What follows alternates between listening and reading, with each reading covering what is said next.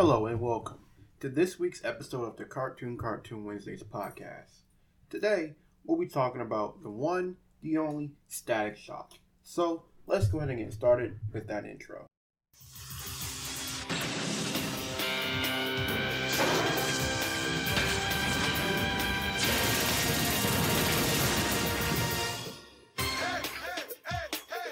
I put a shock to your system.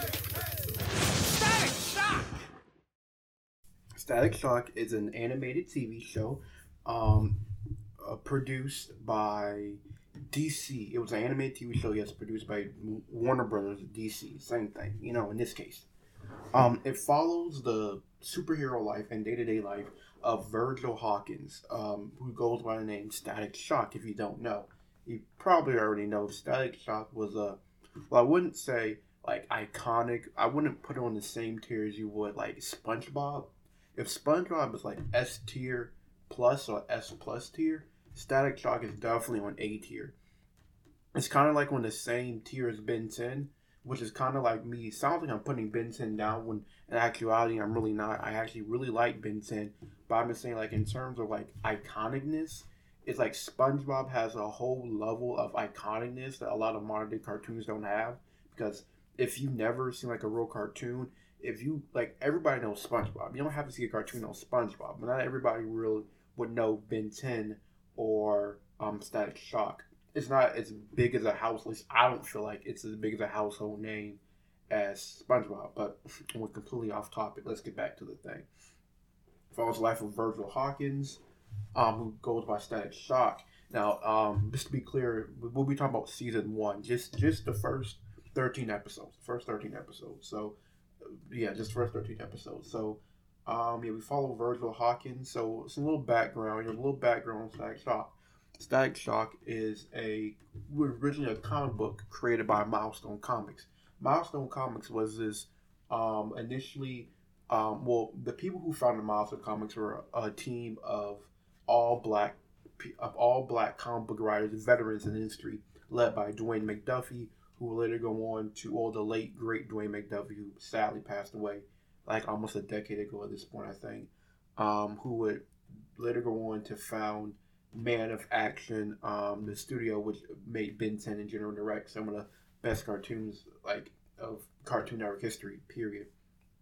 And in Milestone Comics, when he was just working with Milestone Comics, they made Static Shock. Static Shock along with a lot of other characters like Icon, who would later go to appear on Young Justice, along with another character called Holocaust, who had a minor role in Young Justice season 3. Yeah, 3, the new one that came out. And the Milestone Comics take place in what's called the Dakotaverse, and which is also the name of the city in which Static Shock takes place, Dakota. I'm not sure the state. The state isn't really said, but it's probably Dakota is a big city that has urban and suburban areas. So with that being said, there's also water nearby, I think. So it's probably, I would say, somewhere in Michigan, probably in the place of Detroit, honestly. But it could be anywhere in the U.S. But I would say it's probably on the eastern U.S. But I keep getting back off topic. Keep going off topic. There's so much to talk about. This is so much fun. But let's get back to it. So Virgil Hawkins, the Dakotaverse, and some more background of Milestone Comics. Milestone Comics, when they were founded, Dwayne McDuffie and the other comic book writers that went with them, they kind of put the name out there because they were respected figures. They're like, hey, we're making this comic book studio. It's going to have a lot of multiracial characters. Well, it's unfortunately known as the Black Comic Book Company, because all of its characters are black, but they also have a lot of non-black characters. It's just that they wanted to give, representation, a voice to the unrepresented, and when you do that, you gotta catch with that stigma, which I think is unfair because we have a lot of, like I said, diverse characters, and they equally represent a lot of people, and go through a lot of social issues in those books, especially in Static Shock. And speaking of him, it's just his show. His costume in the comics and his costume in the TV show are completely different. In the show, it's in the comic, it's a black jumpsuit with lightning bolts on the chest that extend down the midsection, kind of like the groin area. And he has a black hat and like black high tops. But in the show, as you know, it's a lot more colorful. Now, me personally, maybe it's because I didn't like read the comics. I feel like I really need to read the comics. I probably eventually like buy the comics. Maybe I don't think I go paperback. I probably go digital. But like I said, because I watch the TV show more and I'm more familiar with the TV show, I like the TV show costume better. If I'm keeping a buck with you, the comic book one, it seems kind of just not as exciting to me as the one in the TV show. Like I said, maybe because I watch the TV show so much that I like that one more.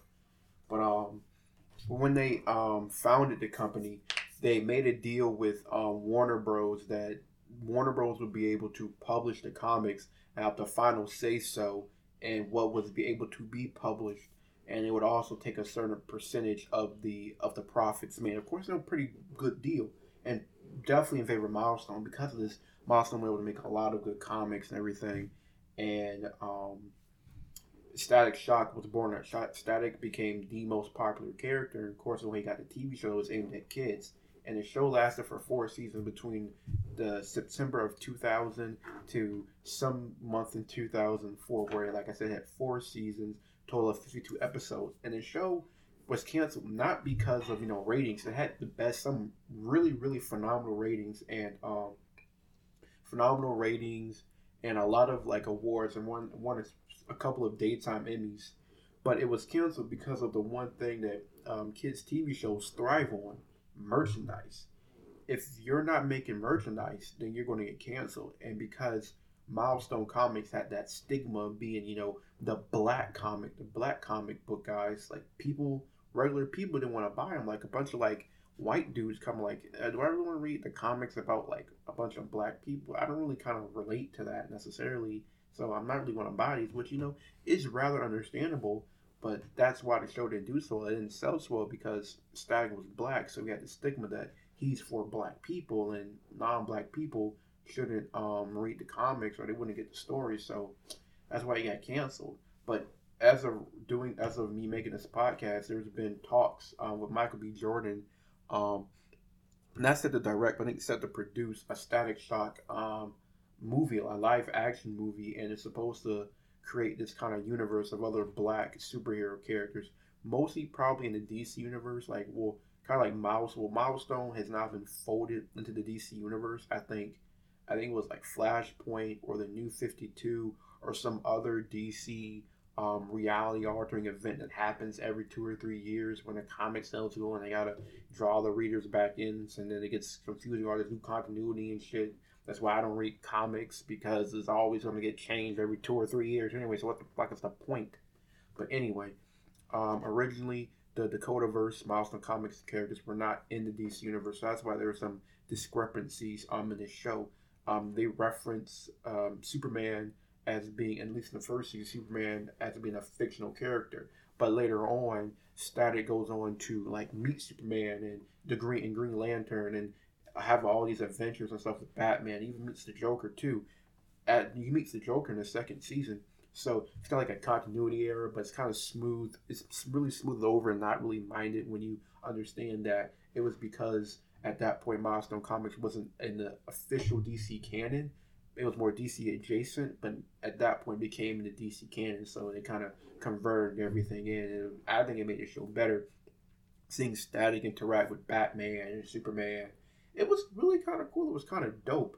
So, and later on, he would go to appear in Batman Beyond, and then far later on, like a decade later, he would be in Young Justice. And he was almost in what's that game called when Superman becomes evil? Injustice 2. Oh, did I say he was in Injustice? I meant he was in Young Justice. He was in the Young Justice cartoon. Oh no. But yeah, he was almost in Injustice too. But he didn't get in because of legal battles. It's because Dwayne McDuffie, rest in peace, his wife owns half of the Static Shock character because Dwayne McDuffie helped, of course, create him. So when DC wants to use Static Shock, they have to include her, but they don't include her. So he usually gets taken out of a lot of properties So it's DC and the other comic book creators. They like scheme. They be like, yeah, we're gonna put them in. We're gonna do this, but they don't include her. So when she has her 50% share of the character, he's like, yeah, no, and she just exits it out, which I can respect because she owns literally half of the character, and you can't use half. You can't use that without going past her. It's really shifty and really bad. So I can respect her, taking him out of projects if not going to give her the time of day to be like, can we use it? Can we talk about it? Like what's going to happen with this character?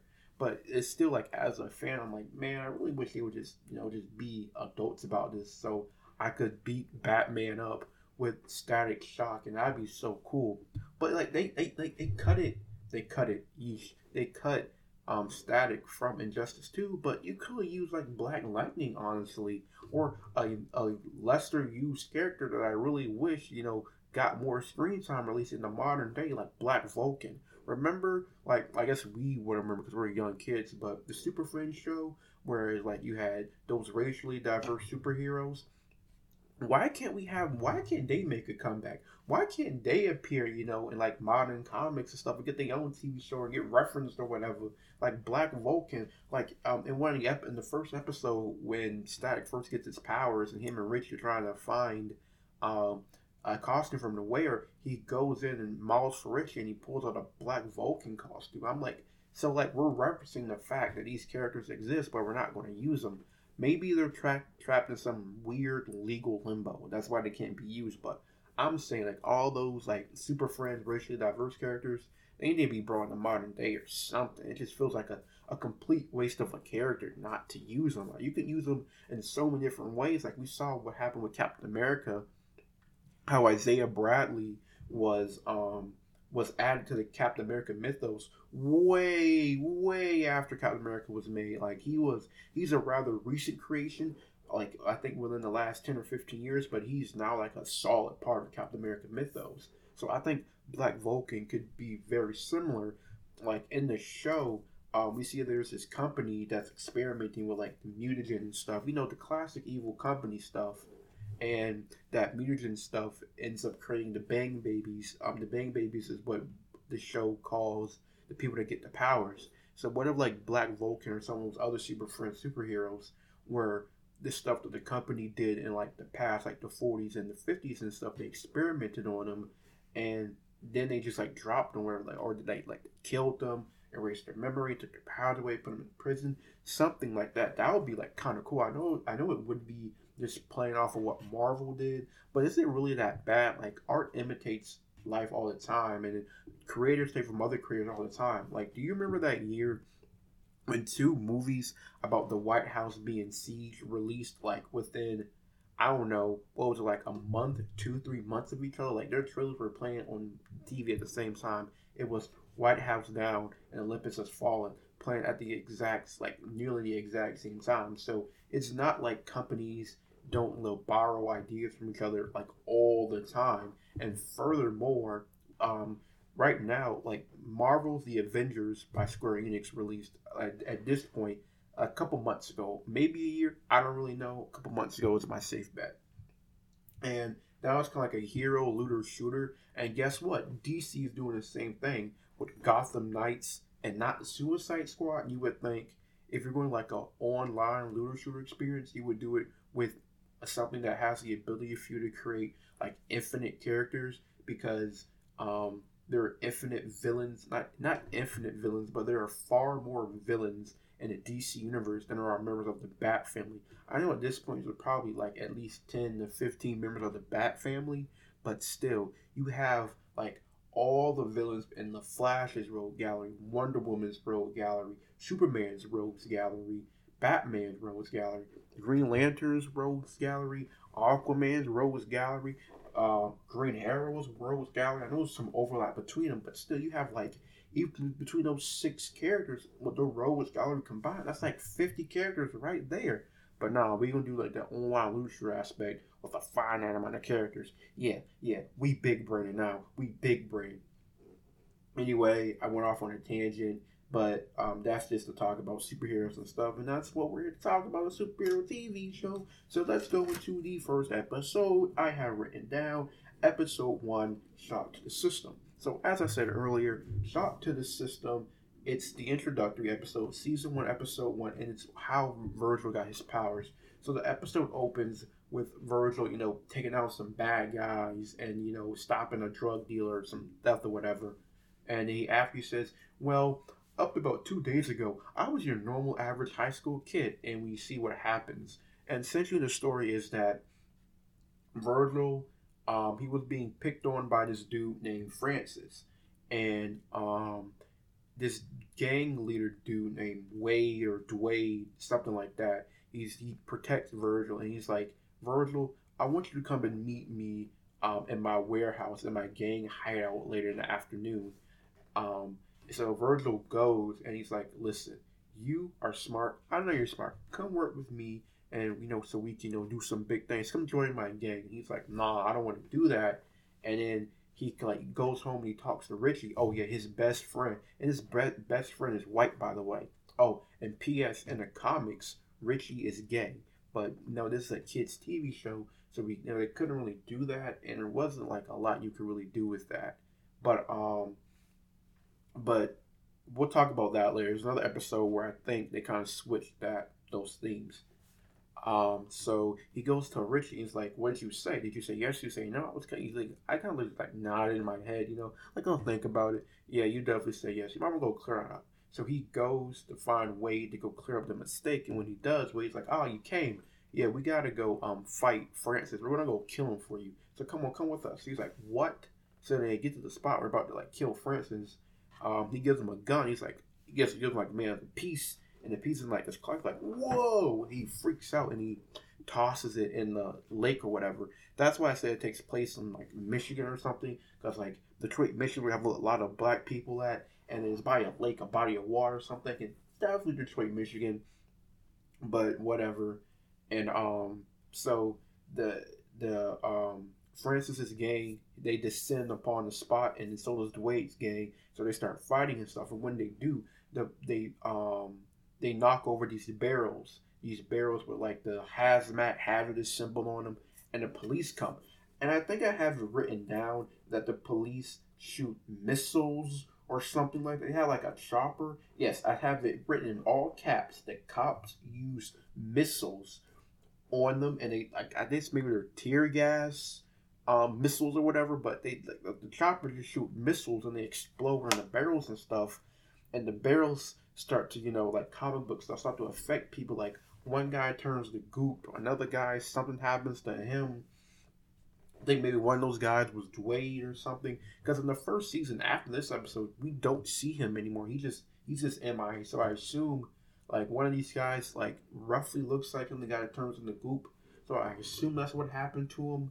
But of course Virgil gets hit with the gas, and he runs away, and he gets home, and that's when he realizes he has his powers. He gets a static electricity powers, electromagnetism. It's electric powers, it's electromagnetism, it's whatever you want to call it. But he just gets electric powers, and so he shows Richie and stuff. He shows his friend, and then that's when, after he shows Richie's you got this sounds like costume. So they go to, I presume, somebody's house. I'm not sure if it's Virgil's house or Richie's house.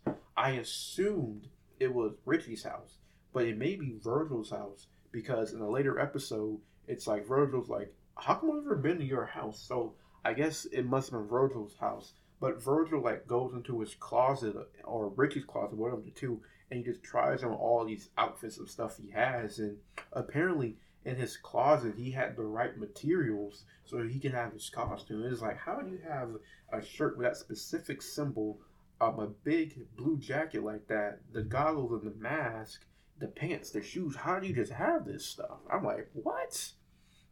Anyway, that was weird. And so he has to fight Francis now, the big bully white dude, who before he had his powers, he had that early 2000s, frosted tipped spiked hair kind of look, white dude.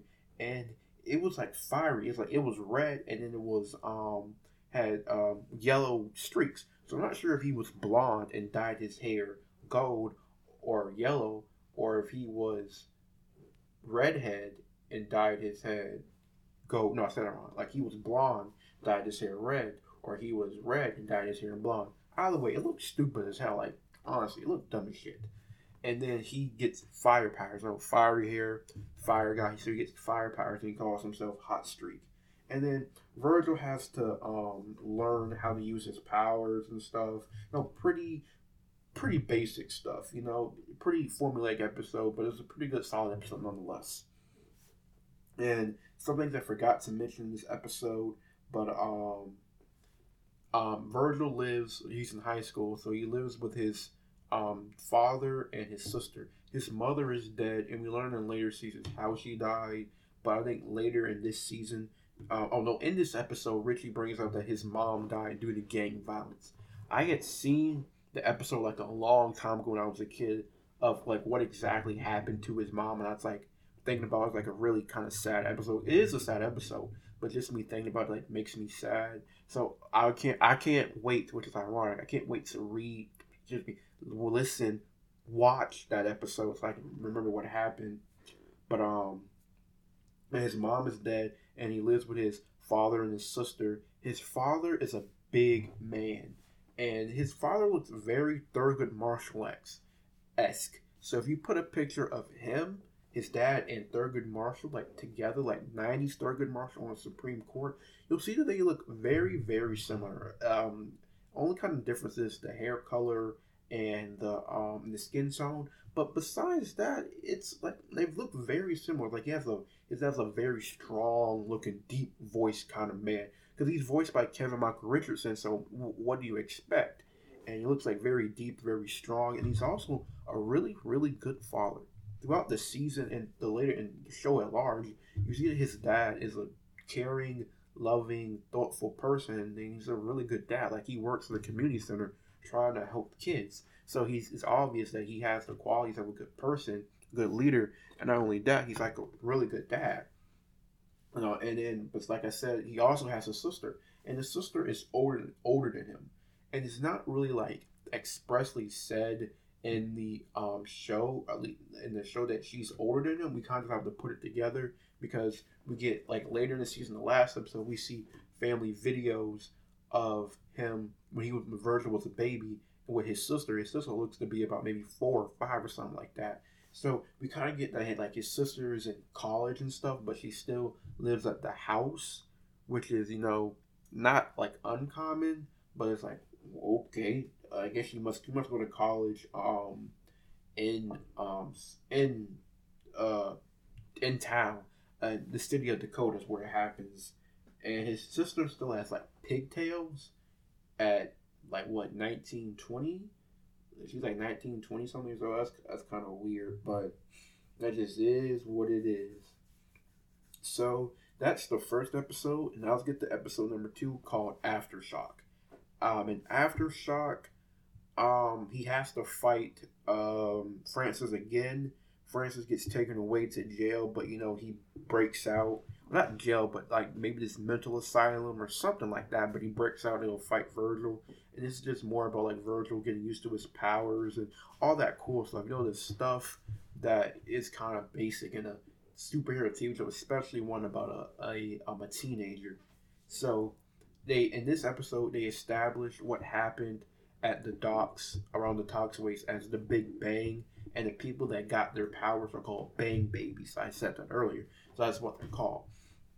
And also on the news, they're also called mutants, which is like of course an obvious reference to like mutants in Marvel, but Virgil comments that mutants is just like degrading, and he prefers the term meta-human, which becomes the official DC term for anybody with powers as a meta-human. So I'm not quite sure if that was like, I'm not sure if like at that point in like 2000, if DC characters were like with powers were being called meta-humans, or if that was like a new term, or what it was. I don't really know. I don't really care. I just want something to mention. And also in this episode, the subplot is with Hot Streak Francis. He has to fight Francis, but the main plot is that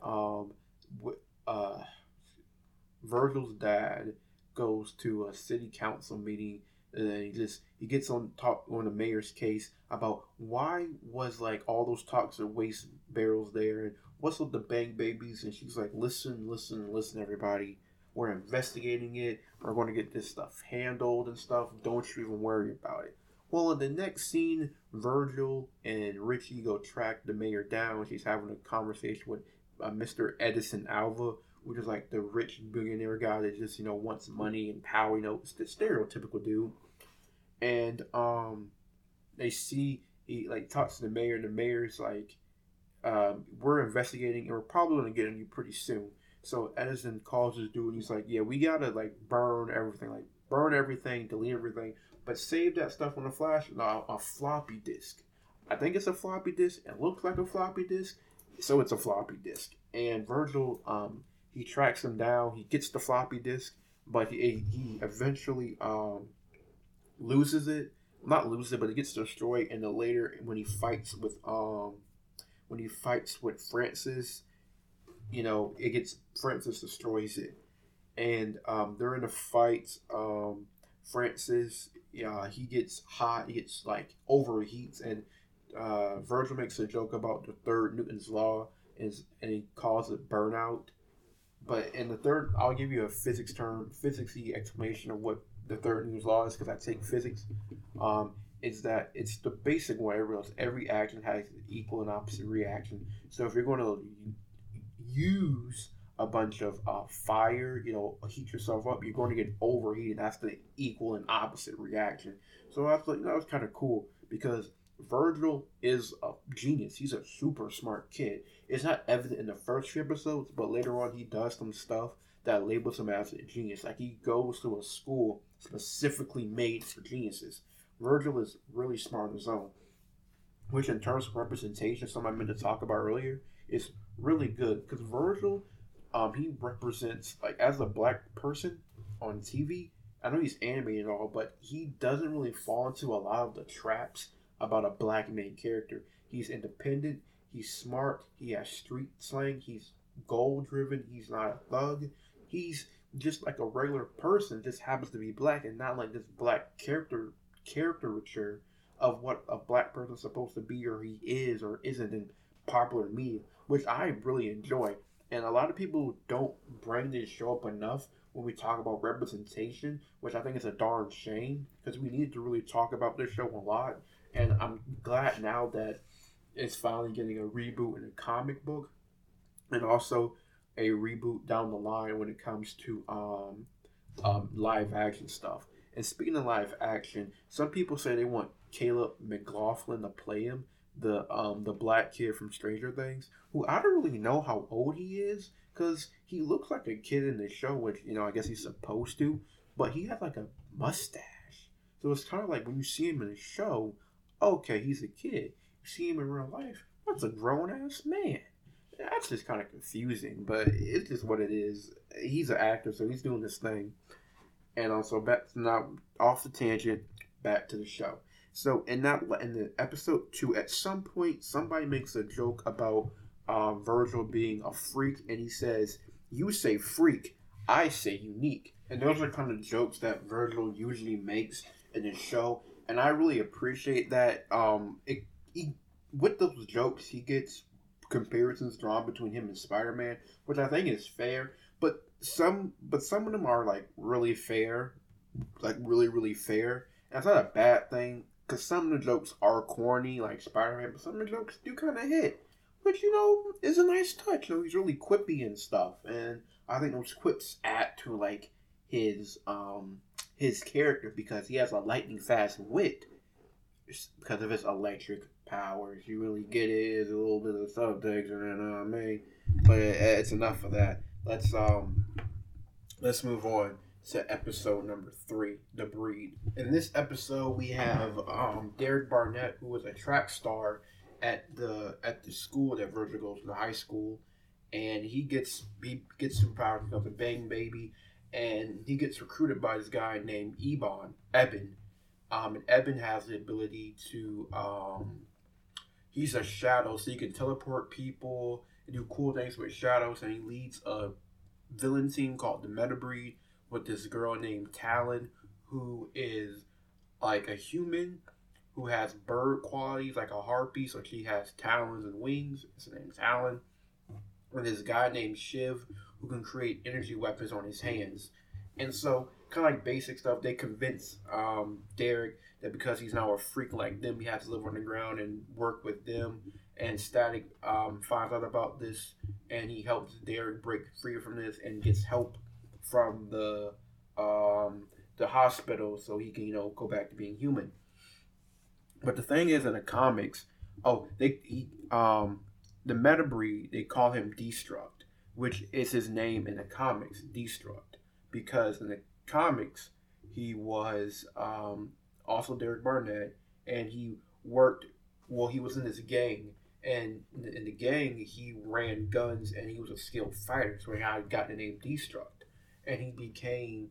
And during like the Bang Baby incident, he got the superpowers, and he became Destruct, a being of being of pure ionic energy, and so he has the ability to change back and forth. And so they changed his origins from being a high school athlete to being a gun runner, a gang member. But in the comics, he lives with his dad. It's him and his dad. But in the show, it's him and his mom, which is a kind of an odd change. But I guess it's to help audiences better connect. Which I'm cool with that. And they draw in this episode. Like I watched after the credits, and I see that in this episode they draw characters after the episode is over. And in this episode they draw Evan, which was cool. So now we're going to episode 5, and episode 5 is called "They're Playing My Song."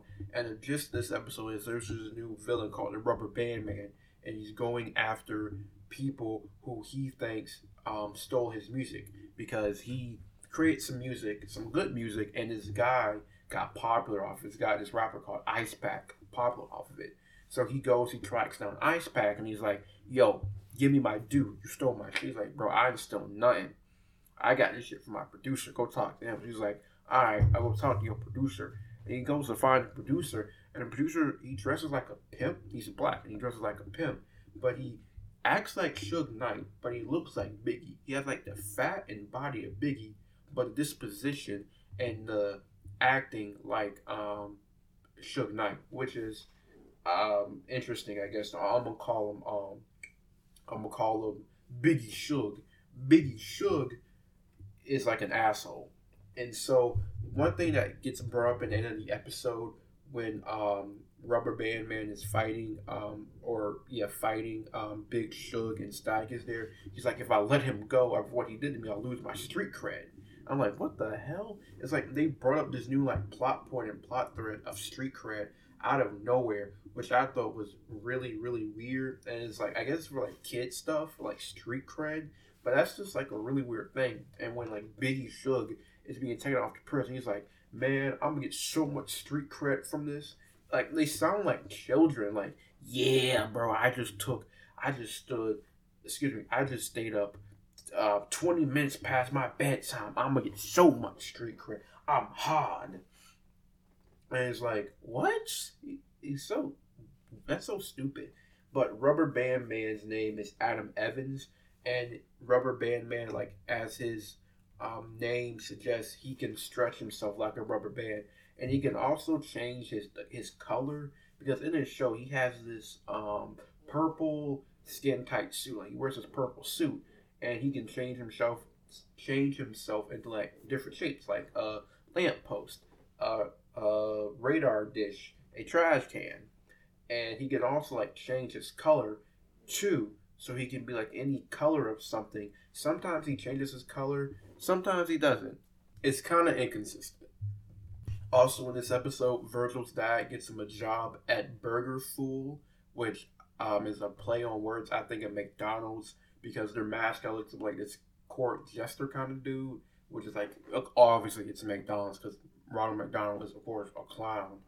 And Richie and Frida, which is another one of his friends, they see him, and Virgil's like, "What can I get you?" And Richie says, "I'll take a burger with a side of your self-respect." Like, whoa, that was kind of funny. But that's essentially all that happens in episode 5. We get introduced to Rubber Band Man, Adam Evans, who would later become a recurring character in later episodes, of course, in this season 2. And so episode 6, the new kid where Virgil goes to that smart people school, a prep school. Really only a big thing come out of this girl named Daisy he meets, who at the end of the episode, she switches from the prep school to public school because apparently public school is safer. Don't know who told her that. But anyway, let's get to episode 7. I know I'm doing a lot of episodes because I like this show a lot. Had a lot of good material. Had a lot of good material. For only having 13 episodes, it had a lot of good material in it. So, let's get to episode 7. Episode 7 is Child's Play. Child's Play is one of the episodes I really, really remember the most because it had the most interesting concept. And I saw it as a little kid. And when you see an interesting concept as a little kid, they really stick with you and it's kind of hard to forget. But in this episode, there's a little boy called Dwayne McCall. And he has the ability where he can create anything from his imagination as long as he knows what it looks like. And what made this episode so cool to me, because I am a fat kid. I'm not sure if I said this or not, but I am a fat kid. Like, I eat a lot. I can eat a lot. I've always been a fat kid, like, my entire life. I don't care. I'm just a fat kid. So what he does in this episode, this is what stuck out to me. He picks up a popsicle stick off the ground, and he turns it into a hot dog, a chili dog with chili and cheese. And his stepbrother, Aaron Price, was like, "Where'd you get that from? You didn't have the money." He's like, "I made it myself." And like, that's his power. And like, that brought up so many questions to me. Like, so if he eats it, does it disappear? Does it become a popsicle stick in his stomach? Like, how does it work? Like, just the physics of that power, like the inner workings are just like really interesting to me. But that's not here nor there. And some other thing that happens in this episode is that Aaron Price's stepbrother figures out about his powers. Like, he's a bang baby and he uses that to his advantage. He uses his brother to steal money from the bank, to steal clothes from the mall, all under the guise of they're bad people. We're just, getting back at bad people. Because Dwayne McCall, little boy Dwayne, he's very desperate for his older brother's attention. Like, he really wants his brother's attention. Because he's kind of a lonely kid. I really feel bad for him that his brother manipulated him in this way when all he wanted to do was hang out with his older brother. And I have older sisters. I just never met them. Well, not that I've met them before, but I just not close to them. But I know if I grew up with an older sibling around me, I would want to be around them a lot. So seeing his older brother do that is like really, really like despicable to me. It really makes me angry. And I'm glad he got his just desserts at the end of the day. And this is the only time we see Dwayne McCall. This is the only time we see this little kid who has the ability to create anything from his imagination.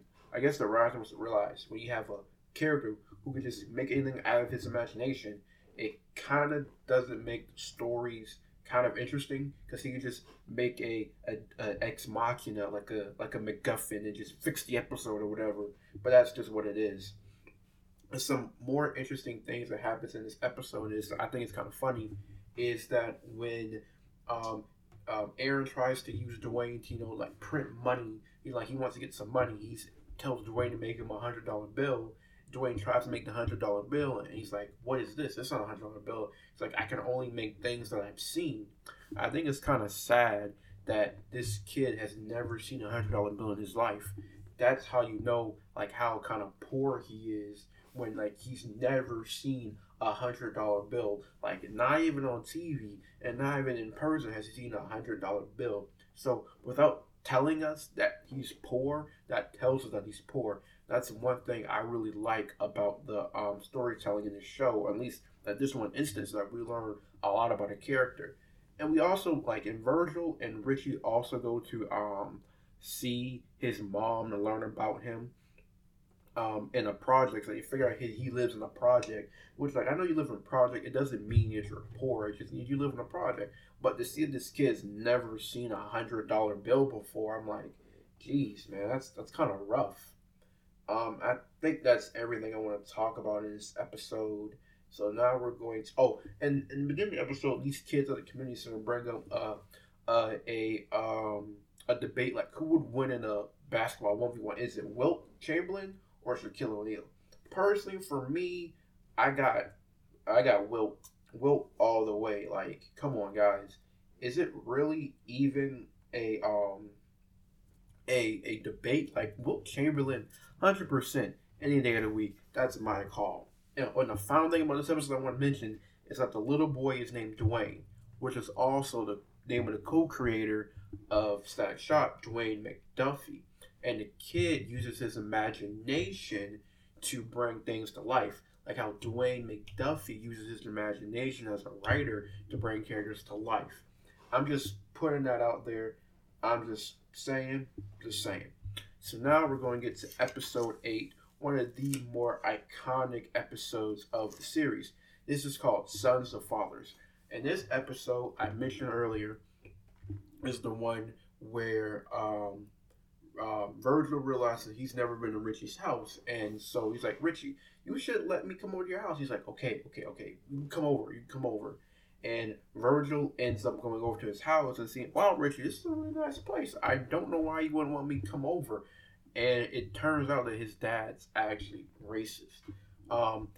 So Richie tried to have him come over on a day where his dad would not be home. Because his dad would be working the night shift and Virgil would be gone by the time he get home. Turns out, his dad came home early and completely ruined that plan, which is kind of unfortunate. So his dad gets home and he sees Virgil on the balcony waving to him. He's like, what the hell? And he's like, oh, okay. And he's like kind of angry, I guess. I'm not sure what emotion you would say. I'm not sure if it's anger, like anger and surprise and disgust and everything, but so many different emotions. I'm not sure there's one singular word for the emotion he would be feeling. And then later on at dinner, Virgil brings out rap music and says like, there'll be no rap music playing in my house tonight. And he's like, okay.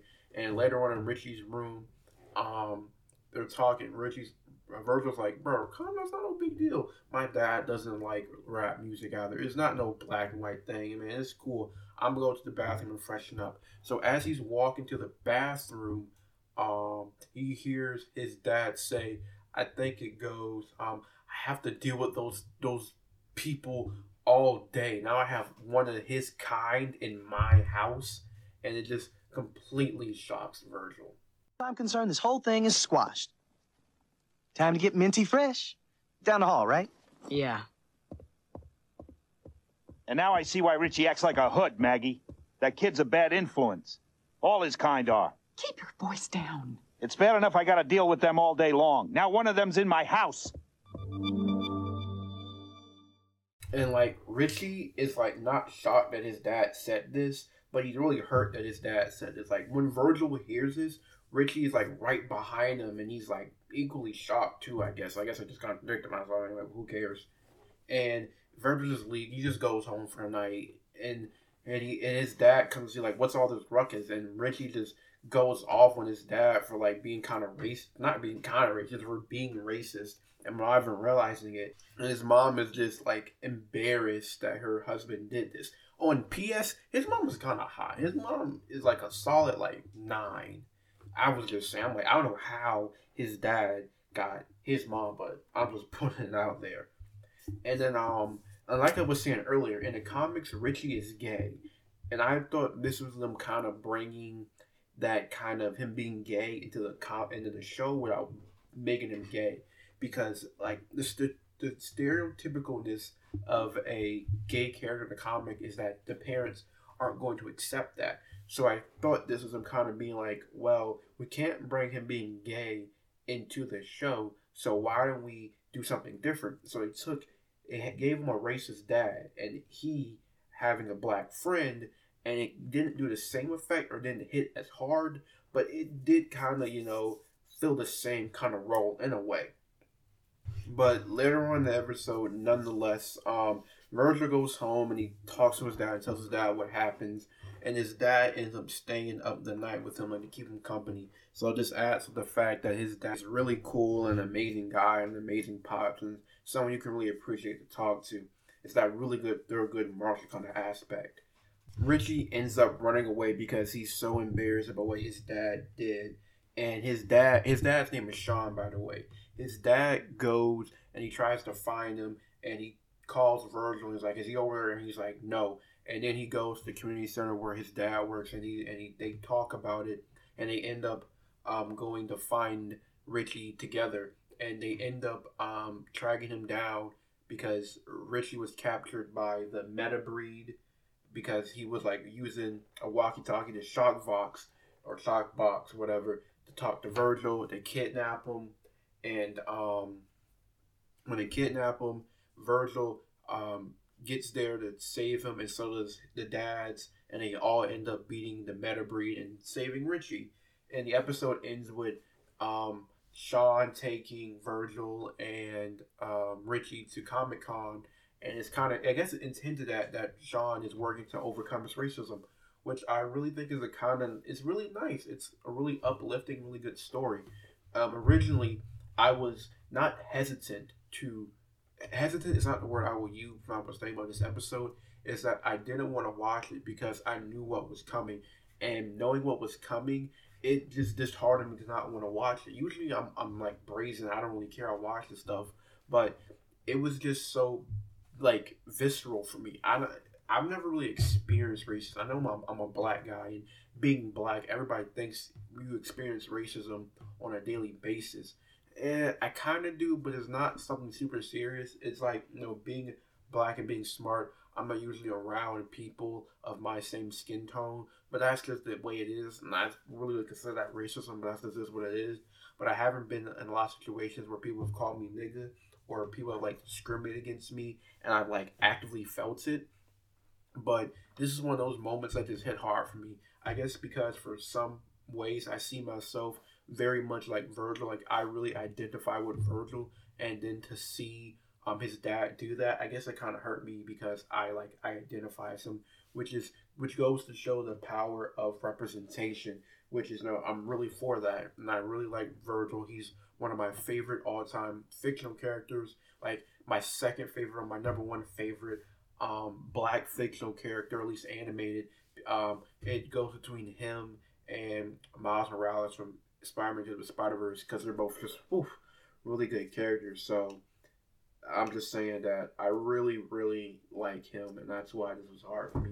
Not hard. I like I'm not here crying or anything. I'm like, man, I gotta watch this episode. But hard in the instance that I have to see it happen, and you don't want to see it happen.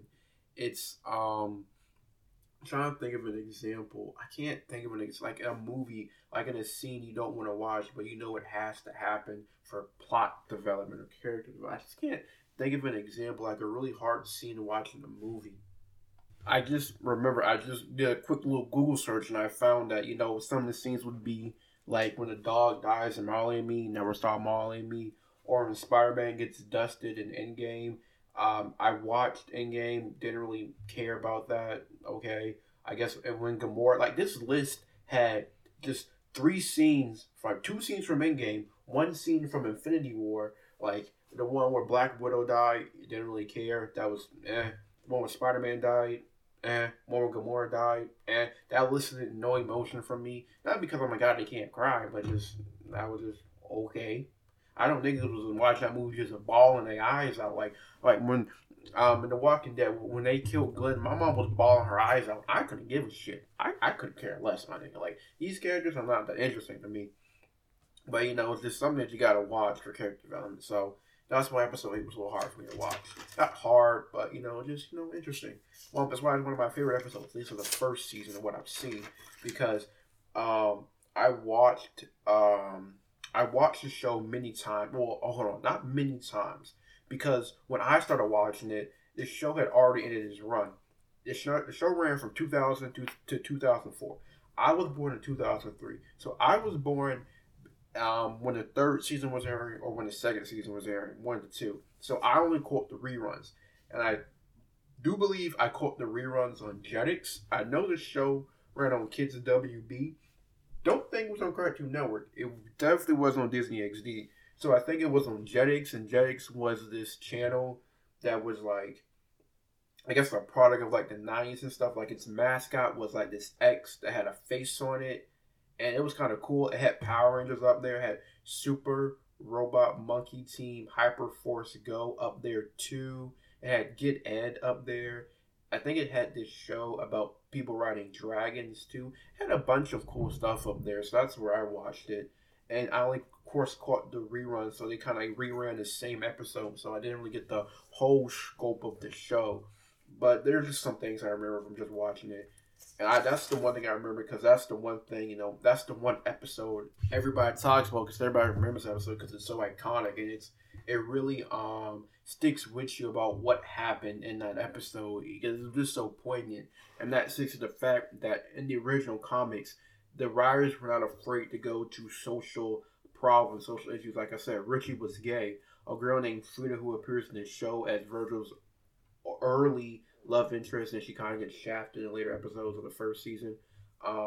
She was bulimic in the comics, and then Virgil, he has sex in the comics. He has a relationship with a girl that is like topsy-turvy. There are problems in the relationship. There's gangs and stuff. There's gang warfare that happens. So it's like, it's real problems in the comics, but you can't do all that when doing a kid show, of course. So that's just one thing that goes to it, that the show is like really good at what it does. And it's just sad that it didn't sell well, because I think if it sold pretty decently, the show definitely would have probably ended around probably 08, 09, if we're being honest. Like, I would have been able to catch new episodes, and I really wish I was able to do that. But, it is what it is, and the show is still good.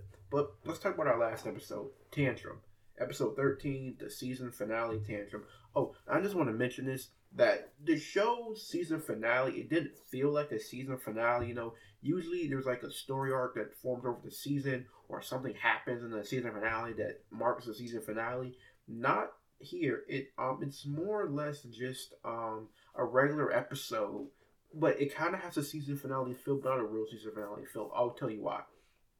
Episode Tantrum, the show's main A plot, I believe. Well, I'm not sure if it's the A plot or the B plot, but first plot introduced in the episode is that Virgil is talking to his mom at her grave, and it becomes clear that in the show, later in the episode, that Virgil has to give a speech at his mom's memorial service, and it becomes clear that he hasn't really gotten over it.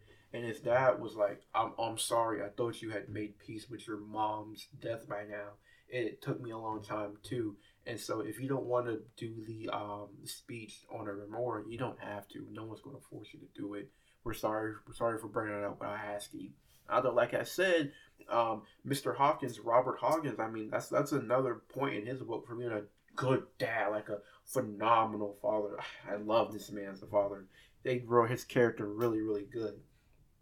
And the subplot, I guess, the B plot is that there's a new Bang Baby, and Virgil calls him Tantrum, and he is kind of like the Hulk. In his regular form, he's Thomas Kim. He's Korean, and he has the stereotypical, Asian parents. His dad wants him, get the A+ on everything. Stereotypical dad, stereotypical Asian father. And in the episode, he gets a 99 out of 100 on his writing essay, because he put an apostrophe S when there's no apostrophe S in it's, and his teacher took off 1 point. Like what the fuck?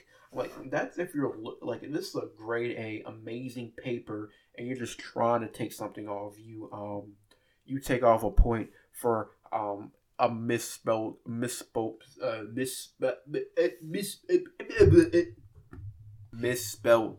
I just want, she was kind of a bitch for that. So what happens is he transforms into his Tantrum form, which is a big roided out dude who's purple with orange hair, and he just wrecks her fucking car. She kind of deserved that. Like, you took off a point because the man didn't put the apology where it should be. Like, are you serious? Like, fuck out my face.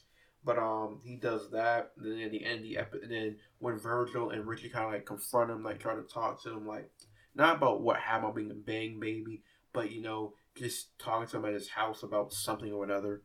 He gets mad and he kicks him out the house, and he later appears at Virgil's house as Tantrum, and Virgil has to lead him away, but he uses some carefulness. He uses his mom actually to defeat Tantrum, because he ends up watching. So in the middle of the episode, I think before Tantrum comes, he and Richie watched old home videos of Virgil when he was a baby.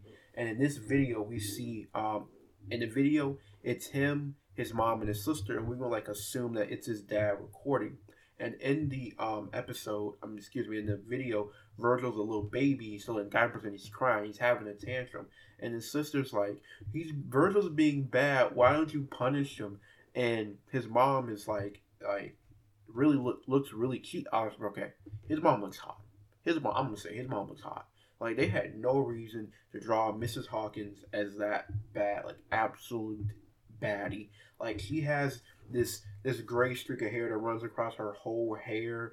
And so my thing is, like, in that video, she was like 47, and the show takes place like 10, 12 years after that. No, wait, more than that. Like 15 years after that. So that means she had to be like if she was alive, she'd be in her 60s, and his dad looks to be about in his late 40s or 50s. So I'm just saying, man was punching above his weight. That's all I got to say. She looked bad in the motherfucker. I'm saying, I'm off. Okay, I'm done. No more horny. I'm done. And his sister is like, Virgil's being bad. Why don't you punish him? And she's like, I'm not going to. You know, he just having a tantrum. You just gotta let him sort it out. Like, he'll tire himself out.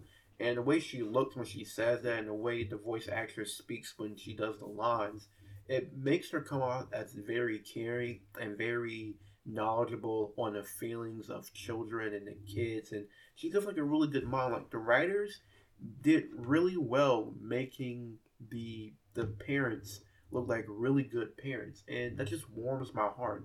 And then to see that she's dead, it kind of makes you really sad, because she's a really good character, a really good mother, and just that she's dead, you can feel, it makes you feel the absence as much as Virgil does, because you want her to be in the story, you want her to be able to be there to give more advice to Virgil so he can grow as not only a hero, but as a character too.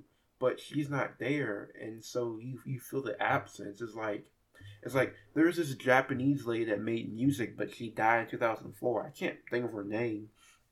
And I'm an iFunnier, guys. Like, you know, I'm on iFunny, and you know, on iFunny it's like, God, wow, there's this super cool Japanese singer who makes music. I wonder if she's still alive. And then it becomes that sullen Wojak with the deep black eyes. So it's kind of like that. It's like, wow, Mrs. Hawkins is super cool. I wonder what she does in later episodes. Oh, she's dead. But let's get back over to the episode. What happened with Tantrum? So he leads Tantrum off to this like construction site, and he lets Tantrum just tire himself out, where he eventually reverts back to Thomas Kim.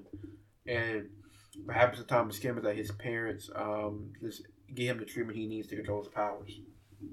So and that's how that plot line ends. So we go back to Virgil's mom's funeral, and at the funeral he gives a speech, and the speech is really nice, and it really encapsulates and punctuates her as a character and what she meant. I know it's like the rule in storytelling is to show, don't tell, but it's kind of hard to, you know, really show like what the mom kind of meant, and when she's not here, it's a little harder. So telling us like what she meant, it's just really good, and it was really cathartic for Virgil. I think he's like, if he hasn't gotten over it at this point, he's made serious steps to, you know, get over his mother's death. And I'm not saying there's any rush for him to get over, like he has to get over today or anything, but he's taking steps, and losing your parents at such a young age is definitely like going to have serious effects on your development, and he's just on the road to recovery. He doesn't have to recover today, doesn't have to be tomorrow, but he's definitely on recovery. And at the funeral, the gospel choir sings "How I Got Over" by Aretha Franklin, which is I'm not sure if Aretha Franklin made the song, but she definitely performed. That's when it came up when I googled it. But that is like one of at least I feel like one of these most popular gospel songs. "How I Got Over." I just heard it. I know I've definitely heard that before. I've definitely heard that song before. Not just I've never seen this. I've seen this episode maybe one time. I didn't know this was in, But I heard that song, I was like, I've definitely heard that song before. And I just Googled it. Yep, that's not an original song. And that's just one more thing in the show. It's like they get to the stigma for being for black people, which is kind of deserved and undeserved, because it does a lot of like things that a black person would recognize. Like going to church, like going to the Baptist church. You hear the gospel, you hear the songs like "How I Got Over." I've definitely heard that song before. Like as much times I've been to church with my grandma, I've definitely heard "How I Got Over" before, and this is it's just like one of those things, and so when it gets the stigma of being like the black comic book company, it's kind of like a fitting title, but it does a disservice to all the other powerful things and characters and stories they can tell. Because the comics are actually really, really good, and I'm really looking forward to reading them. Like I said, I'm not sure if I'm going to go paperback or digital. We'll have to decide how my pockets is looking, and we can keep a bug with you. But that will punctuate and conclude. Oh no, that will not punctuate and conclude. But one more thing, one more segment I'm adding to my shows or my podcast is that I'm going to be giving this series ratings. I did it last week with Gumball, but now I'm really submitting it now. So on a scale from 1 to 10, Static Shock season 1 gets a grade of 8 out of 10. 8 out of 10 because it was a really good show, but I think the lack of true episodicness affects it. Oh, I forgot to talk about an episode. Speaking of episodes, I forgot to talk about one. In the episode called Bent Out of Shape, Rubber Band Man comes back, and he's this rapper, performer dude or whatever, and he's dating Virgil's sister, and it ends up with him going back to jail. So that's what I'm saying, like episodicness. This was one hints of the episodicness that I wish was a little more there in this season, but hopefully it gets better in later seasons.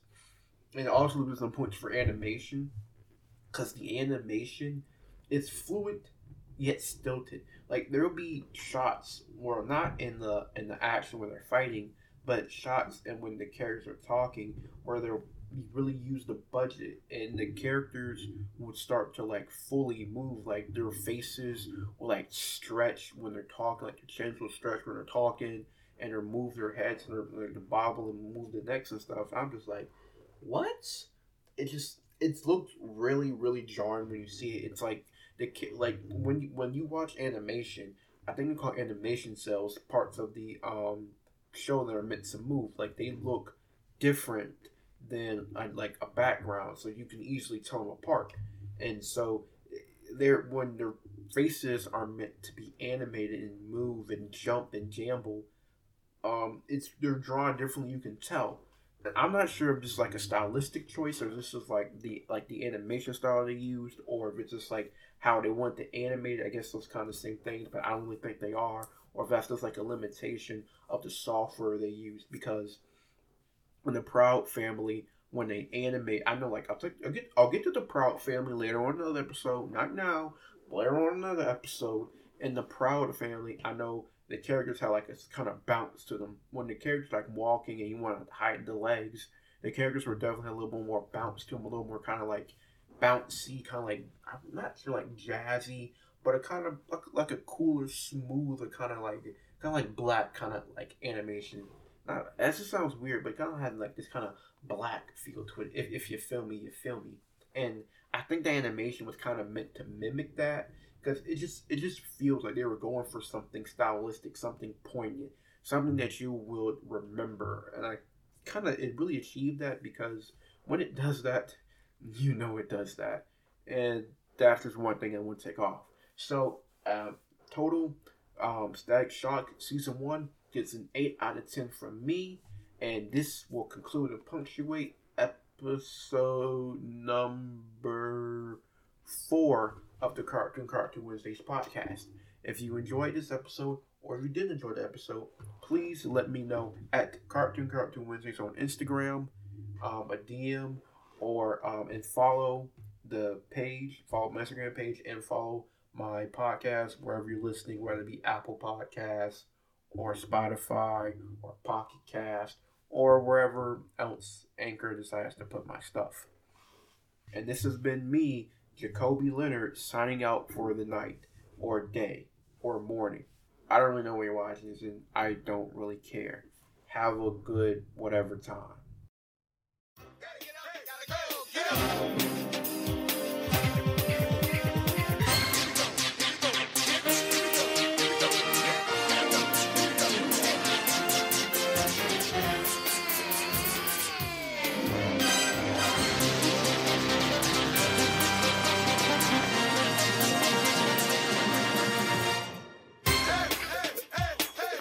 I put a shock to your system.